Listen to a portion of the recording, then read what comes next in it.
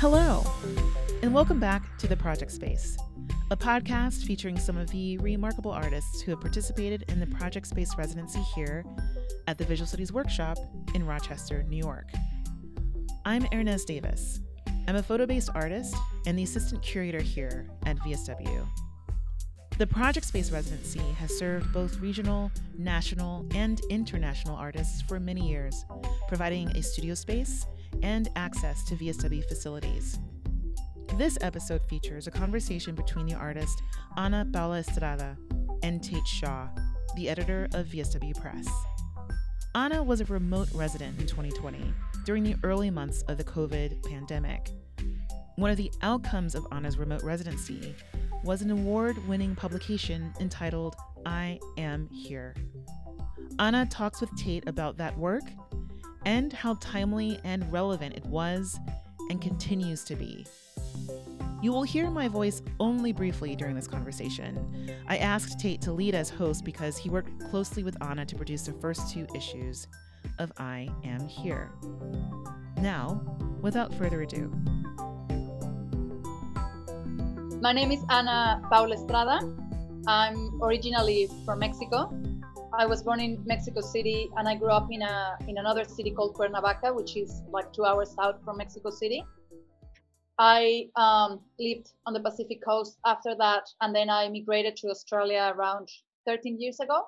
I'm currently living in Brisbane, Australia. And how did you come to apply to the project space at Visual Studies Workshop? I read about Visual Studies Workshop. I came across a few documents about Ulysses Carrion.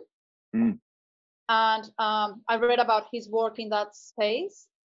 And I was doing a research master's on book practice.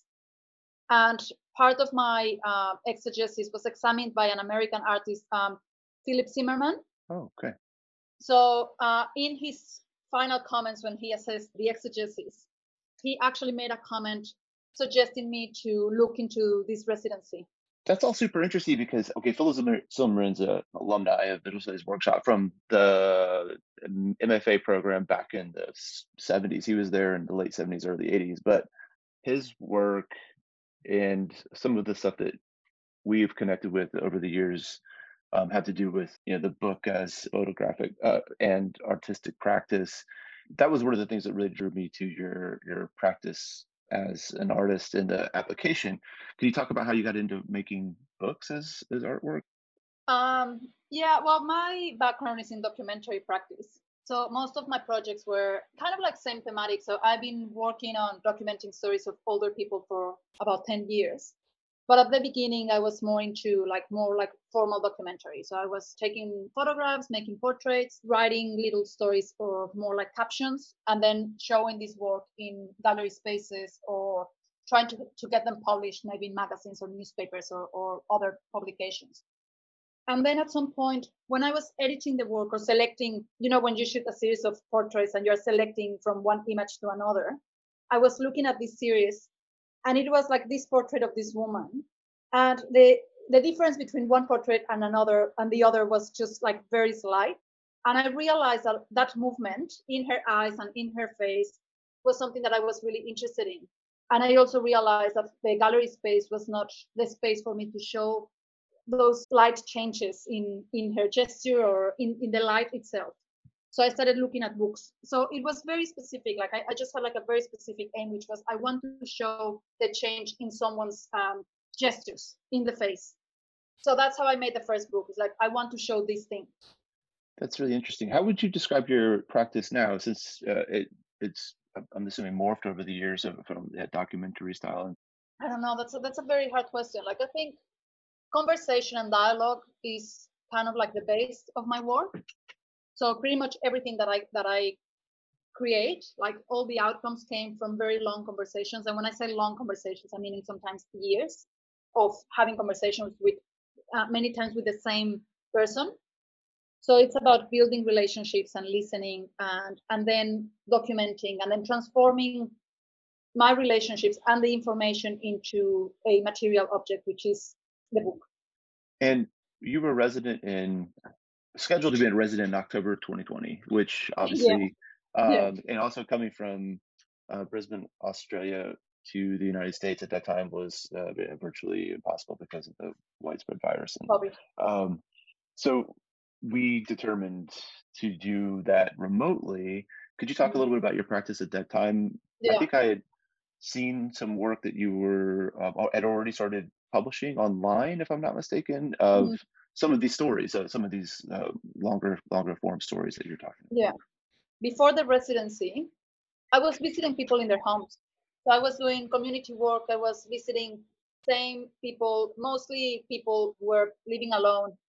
And I was just doing house visits. And then with COVID started exactly when I started my PhD work. And I was planning to start doing volunteering work in a nursing home. So with COVID, all of that kind of like fell apart, the same as going to New York to do, like a physical residency. And for a few months, I was just struggling. Like I thought, oh well, maybe I can't continue my practice because most of my practice is about conversation and it's about actually interacting with people.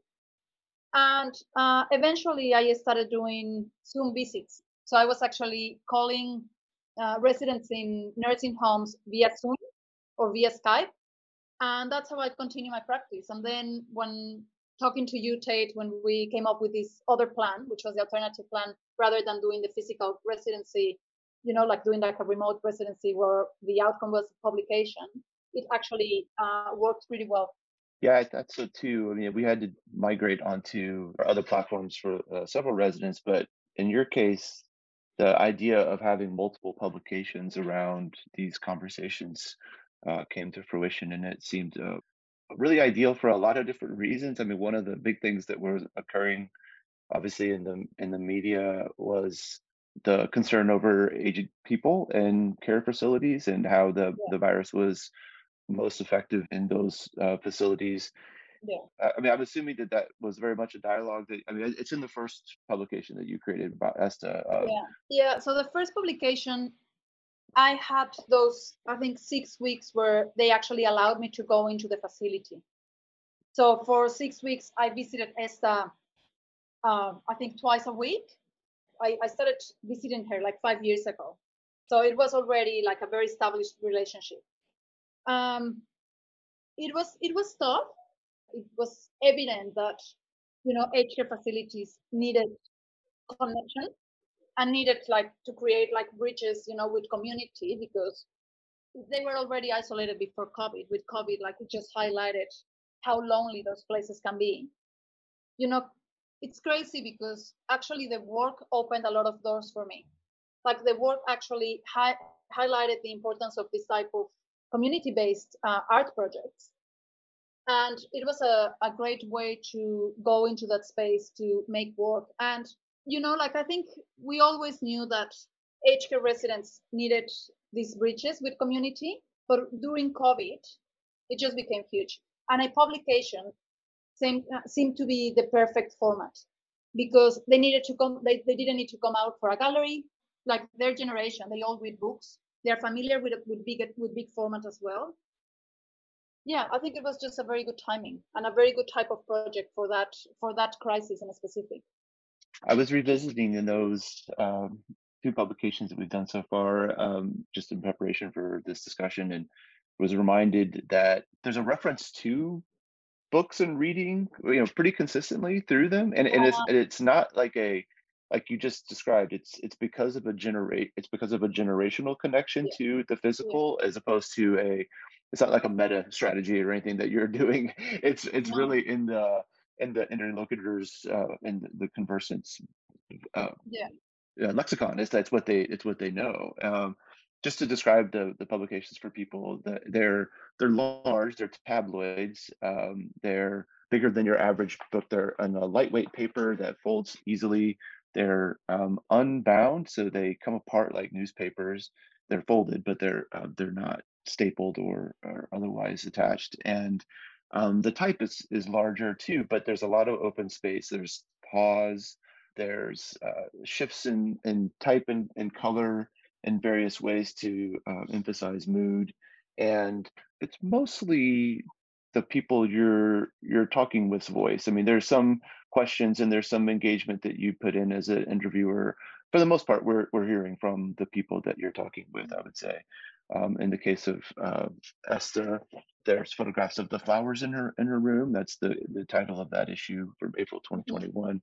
And then with Joan, there's photographs of the space plus some from the Zoom room that you both are engaged in. And I was also reminded that while the world in a lot of ways we're in these Zoom rooms for conversations, the book reflects that, documents that, but also kind of transgresses that as you say, like they move past that into this physical thing. And I don't know if I missed it, but like, how are these relationships initially formed with these women, and how are you choosing who to spend time with and who to collaborate with? I guess each project has been very different.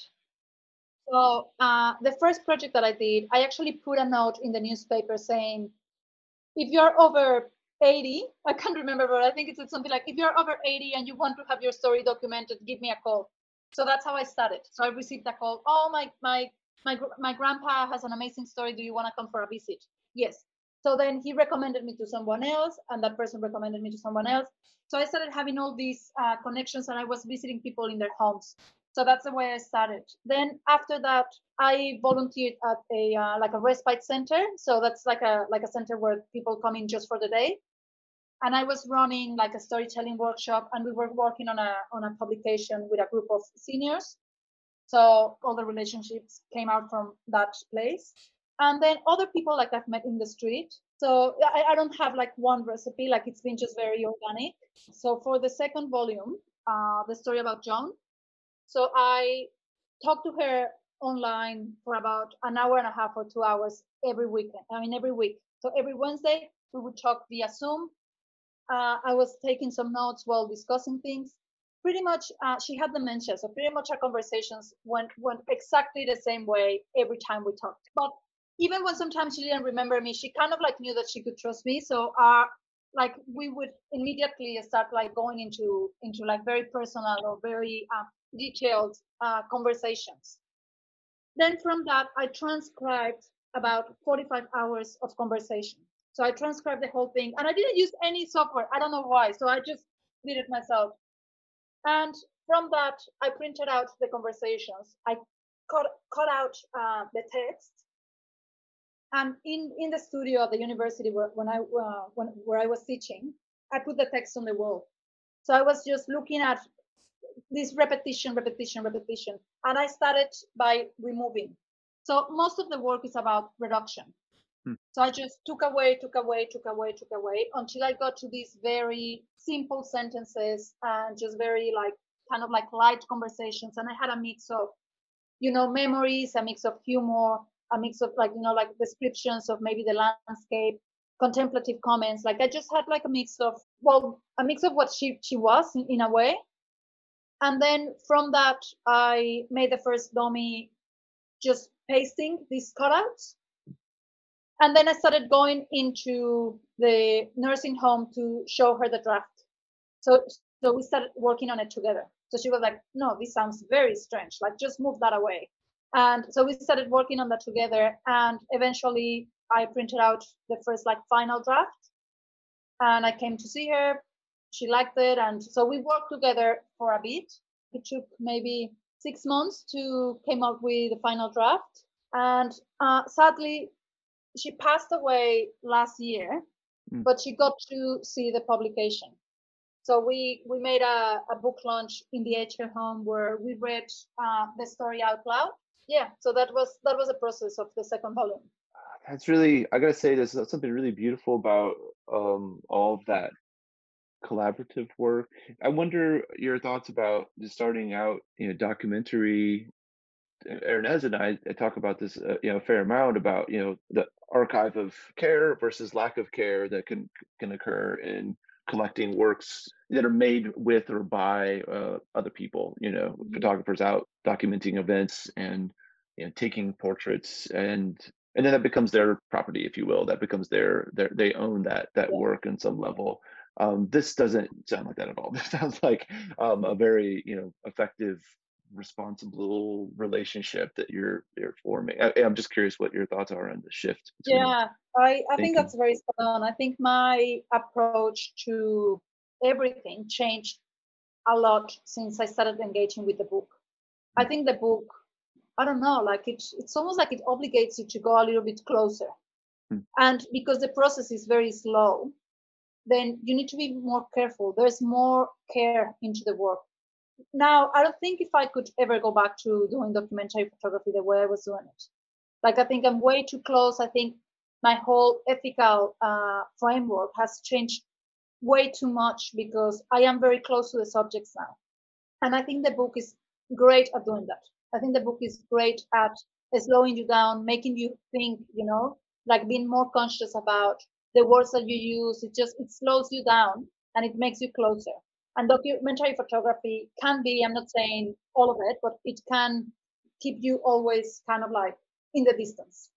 Yeah, it's interesting. You talked about your entry into book being a desire to, show the very slight difference between light Mhm. and two different portraits that were very similar, which books will, and they have the space to accommodate that kind of looking and that kind of slight shift to be able to reveal something slightly different or transformed. I wanted to go back to Ulysses Carry On just a minute. That's Yeah, I've been obsessed with that gentleman's writings for as yeah. long as I've been aware of them. For those who don't know, Ulysses Carry On is a Mexican-born artist, critic, curator. He owned a bookstore in Amsterdam, where he eventually migrated to and lived for many years. And he was prominent in mail art and other scenes, but he was a really deep thinker about books as artworks and the movement of objects between different parts of the world, such as mail or such as books, and how they kind of transgress boundaries and borders. And one of his key thoughts I always remind myself of is that he called books living organisms, and that they live and they die just like people and or any organism. I wonder, since Carry On was a little bit of a stepping off point for you, I wonder, did any of those ideas or his thoughts about bookwork and the world affect you in your practice in this way? Yeah, well, I guess the first thing that, talks to my work is, this idea of the book as an artwork and not just as a container. So that's one of his big statements. Like the book is not a container. It's an artwork. So I guess ordinary books contain text and images. And I think what he was trying to say is that ordinary books, if you take the content out, so if you take the text and the images outside from the book and you put them on a wall, they mean exactly the same thing. So the actual physical book is not adding any meaning to that text or to that image.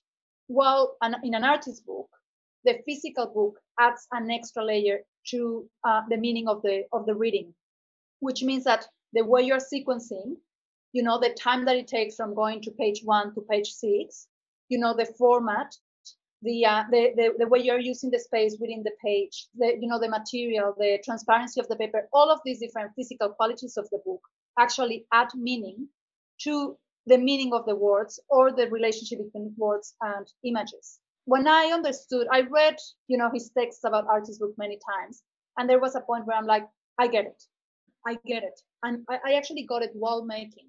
So it's like, yeah, the reader will read this word, will pass the page, will see this image, and it will create a meaning. And then when the reader passes the page, it will go like, oh, no, it was actually this. So there's all these games that you can play with different meanings and relationships within the book that only passing the page can give you.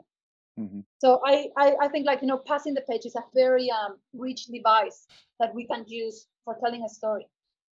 So yeah, so Ulysses Carry On was it's been a big influence in my work, and especially when I'm making, like, I get to go back to these ideas and I make sure that, if I'm not using those devices, then there's no need for having a book in front of me.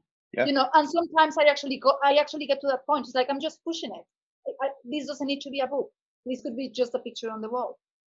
that makes perfect sense. Those turnings and the way they can reveal or obscure and make meaning is actually one of the great reasons to work in that form. And that plus the intimacy and the one-to-one engagement that you get with it is quite important, I think, for the medium to work in that way. Talk about a little how you, when we get the first one done, you disseminated them, you put them out in Brisbane, right? In different places. You dropped them in those facilities. Yeah. The first issue was delivered to different nursing homes. I was looking at distance or this loneliness that exists in these homes. So just imagine there's a home where 150 residents live in. There's 100 staff members working in there, and yet most of the residents feel lonely. So like one of my questions is like, okay, how can we create projects or create spaces for connection? How can we connect? And I guess part of the problem is that staff members are very busy. So slowing down is actually a luxury because, as you know, nursing homes are underfunded. So having time to actually sit down and have a deep conversation and actually have space to listen to another person, it's not something that all staff can do in every day. So I was thinking, how could we create projects that create this connection? So when I delivered the publications into the nursing homes, it was very interesting because I just placed them there and I actually sat there with my laptop to do some work next to the publication. So I had the chance to actually hear comments when people were reading, when they were passing the pages. And staff members were very surprised to find out the stories of these residents. So I had staff members stopping me in the hallways going like, Anna, I can't believe, because they knew me, like, by the end of the project, they knew me. So they were stopping me, Anna, I can't believe that Joan had that story. Like, she's been living here for 16 years and I didn't know that she did that and that she was such a feminist. And, there were all these comments coming out from the words that they read, which in a way was beautiful to hear, but also quite concerning to understand that we needed someone else to come in, to capture the stories, to publish them, to put them out, for them to go like, oh, that person that is right there, that I've been seeing for 16 years has a story. Yeah. Yeah, it's just takes my breath away a little bit. That's wild. I mean, there's Surgeon General of the United States. He's like the sort of lead doctor of the U.S. has made loneliness the biggest concern of his tenure at this stage of his Surgeon Generaldom, and it's disturbing, in these ways, and that loneliness has pervaded such. Did you find that there was any change in the direction for some of the care workers after having read that? Was there any opening up that occurred? No, I think I have a lot to say about that. Like, after having the publications out, I ended up having a lot of group conversations in the dining areas. So I would be like sitting there with the publications, and residents would sit and staff members would sit down, and we would discuss real discussions about aged care, about, like things that they were living in that moment. So I think the book contributes in different levels because it's very intimate and required a lot of relationship building with that person. That's the first layer of contribution, right? So I spent 2 years talking to a resident who was expecting me to go to visit her, and I was the only visitor for the last few years in her life. So I'm talking about Joan. So for her, we became really good friends, and that's because I had this excuse, in a way. So I think that's the first layer of contribution.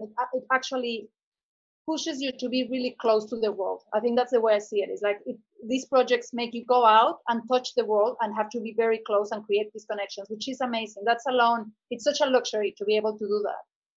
And then I think the next layer is how we bring this work into other fields and, in a way, ask people to stop and look.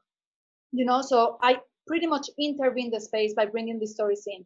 So the staff members who are very busy had to stop and look. And in some way, it moved, their emotions, and they made them think about their own relationship with the residents. So I think that's the next layer. And I think that the third layer, which was very evident, is that the state manager of that big chain of nursing homes looked at the publication in a meeting, and she asked to meet me. So we met, and a few months after, she offered me a job. She was like, we want this in the system.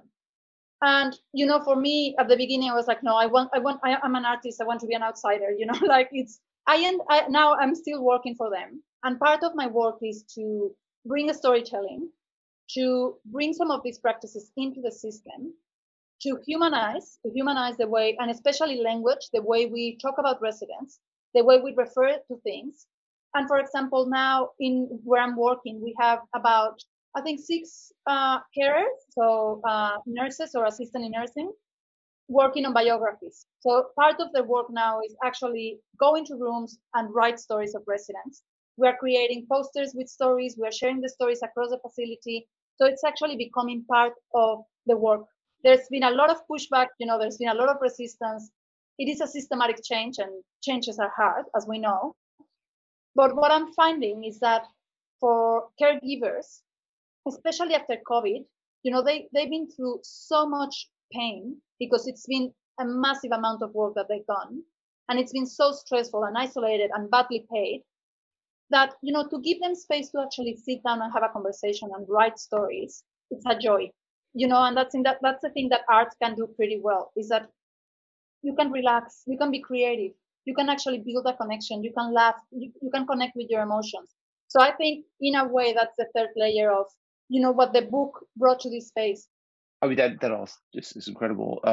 The storytelling process. I mean, you mentioned that in one of I think the book with Joan, where you talk about the very human aspect of telling stories, and what the newspaper book is going to do for the reader is to open that up to understand who Joan is a little bit, and to understand a little bit who Esta is.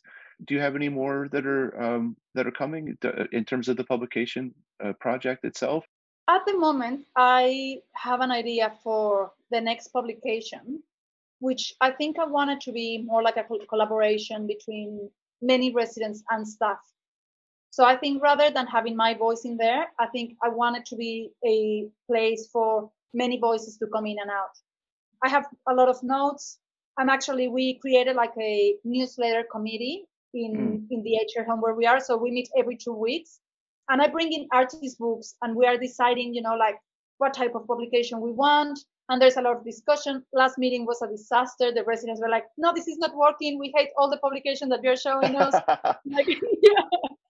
So, and I'm like, no, just hang in there. Like the beginnings are hard, but I'm sure that we're going to come up with a great idea. So I think eventually, if it works, I think it's going to be a publication. There's someone who's already like, I'm going to be doing proofreading. Someone else wants to do photography. So I think it's going to be more like a really community and collaboration, not just me as an author. That's beautiful.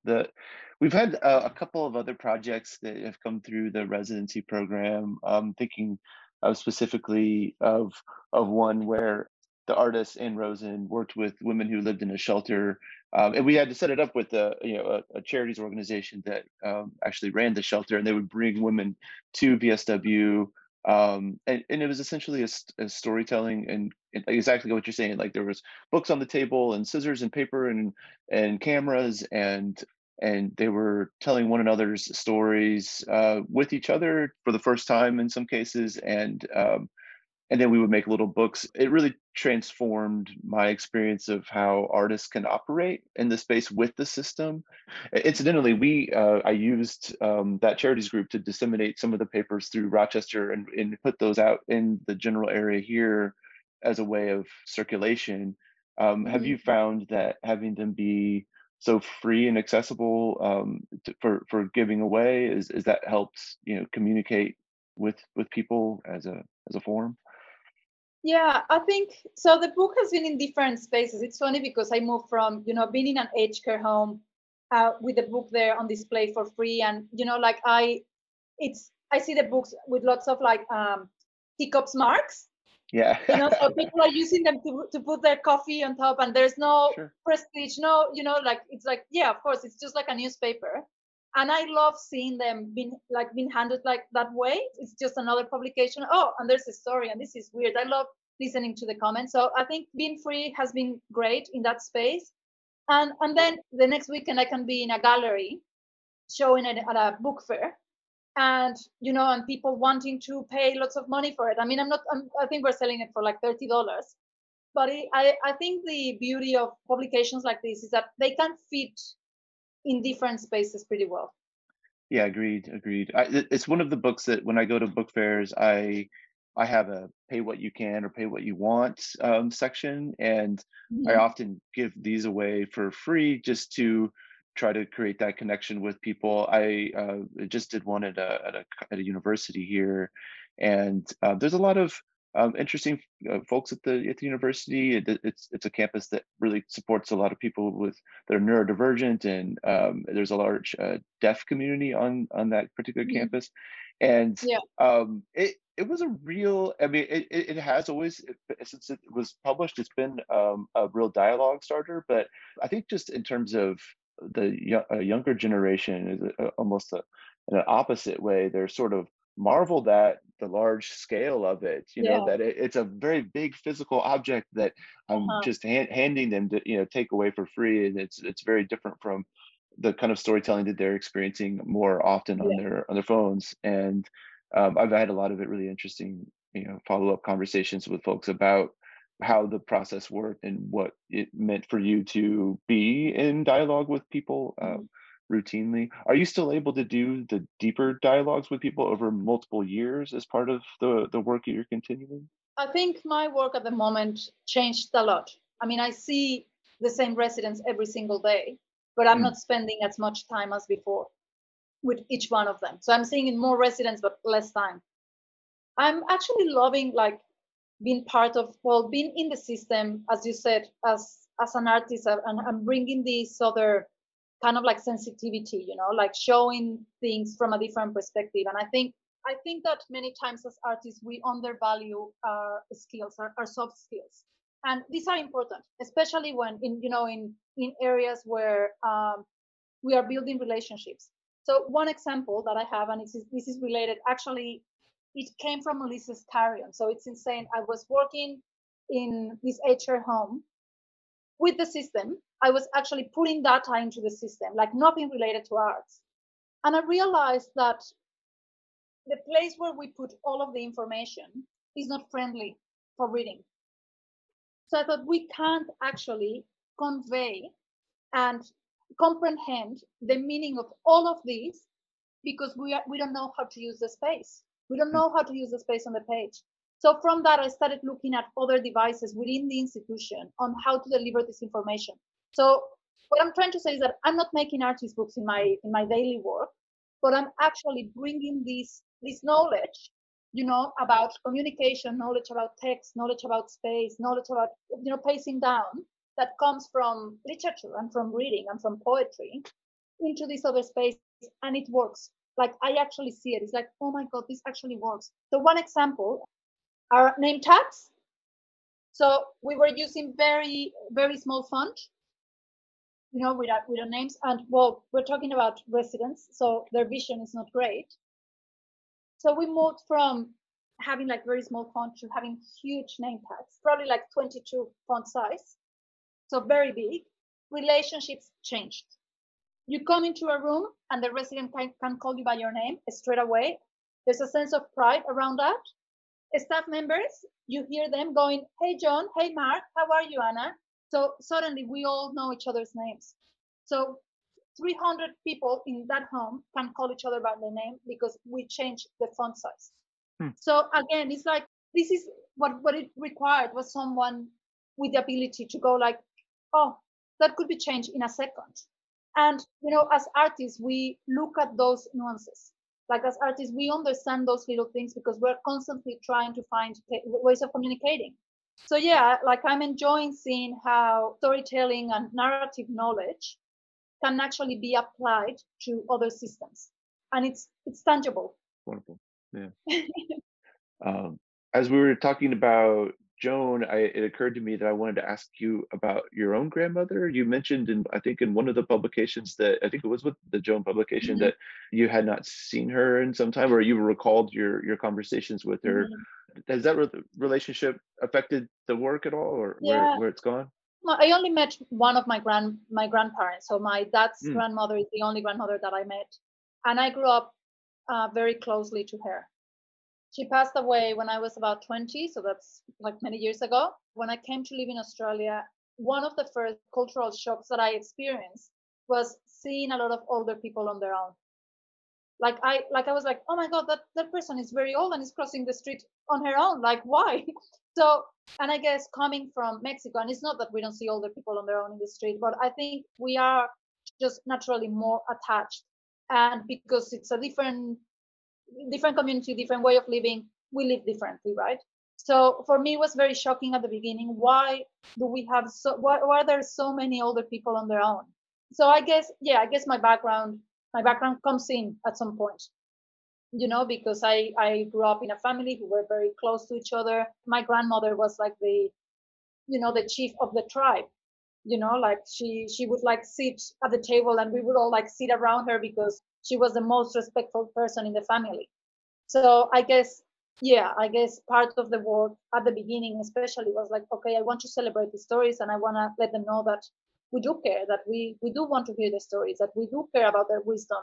I mean, I almost never talk about this part of the work, but yeah, I think that's kind of like what pushed me to document this type of stories.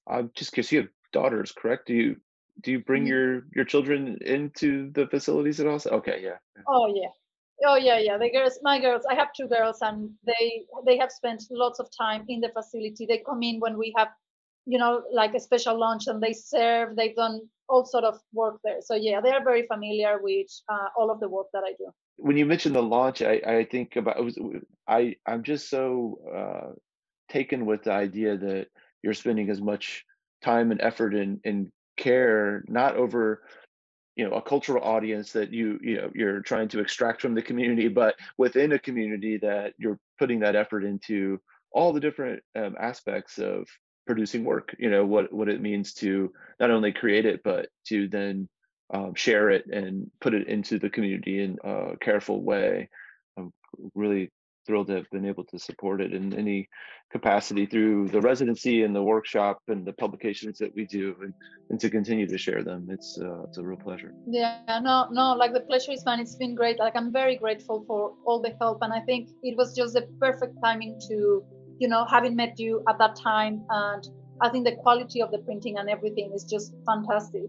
So it's been great. So thank you so much. Thank you. Yeah. And there you have it. So the opening pages of each issue begins with a letter from Anna to the reader. Here is Anna, in her own voice, reading the first page of issue 1.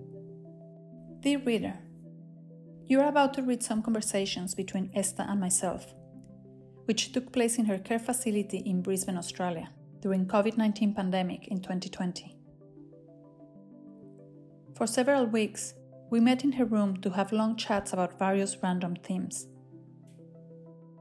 I'm very grateful that Esta has trusted me to share part of this experience with you through this publication. I hope you enjoy it. Sincerely, Anna. If you would like a copy of Anna's publications, you may find them in the VSW online bookstore. The link is in the show notes, where you will also find a link to Anna's website, which has beautiful renderings of her artist books and photographs of her conversations with Esta.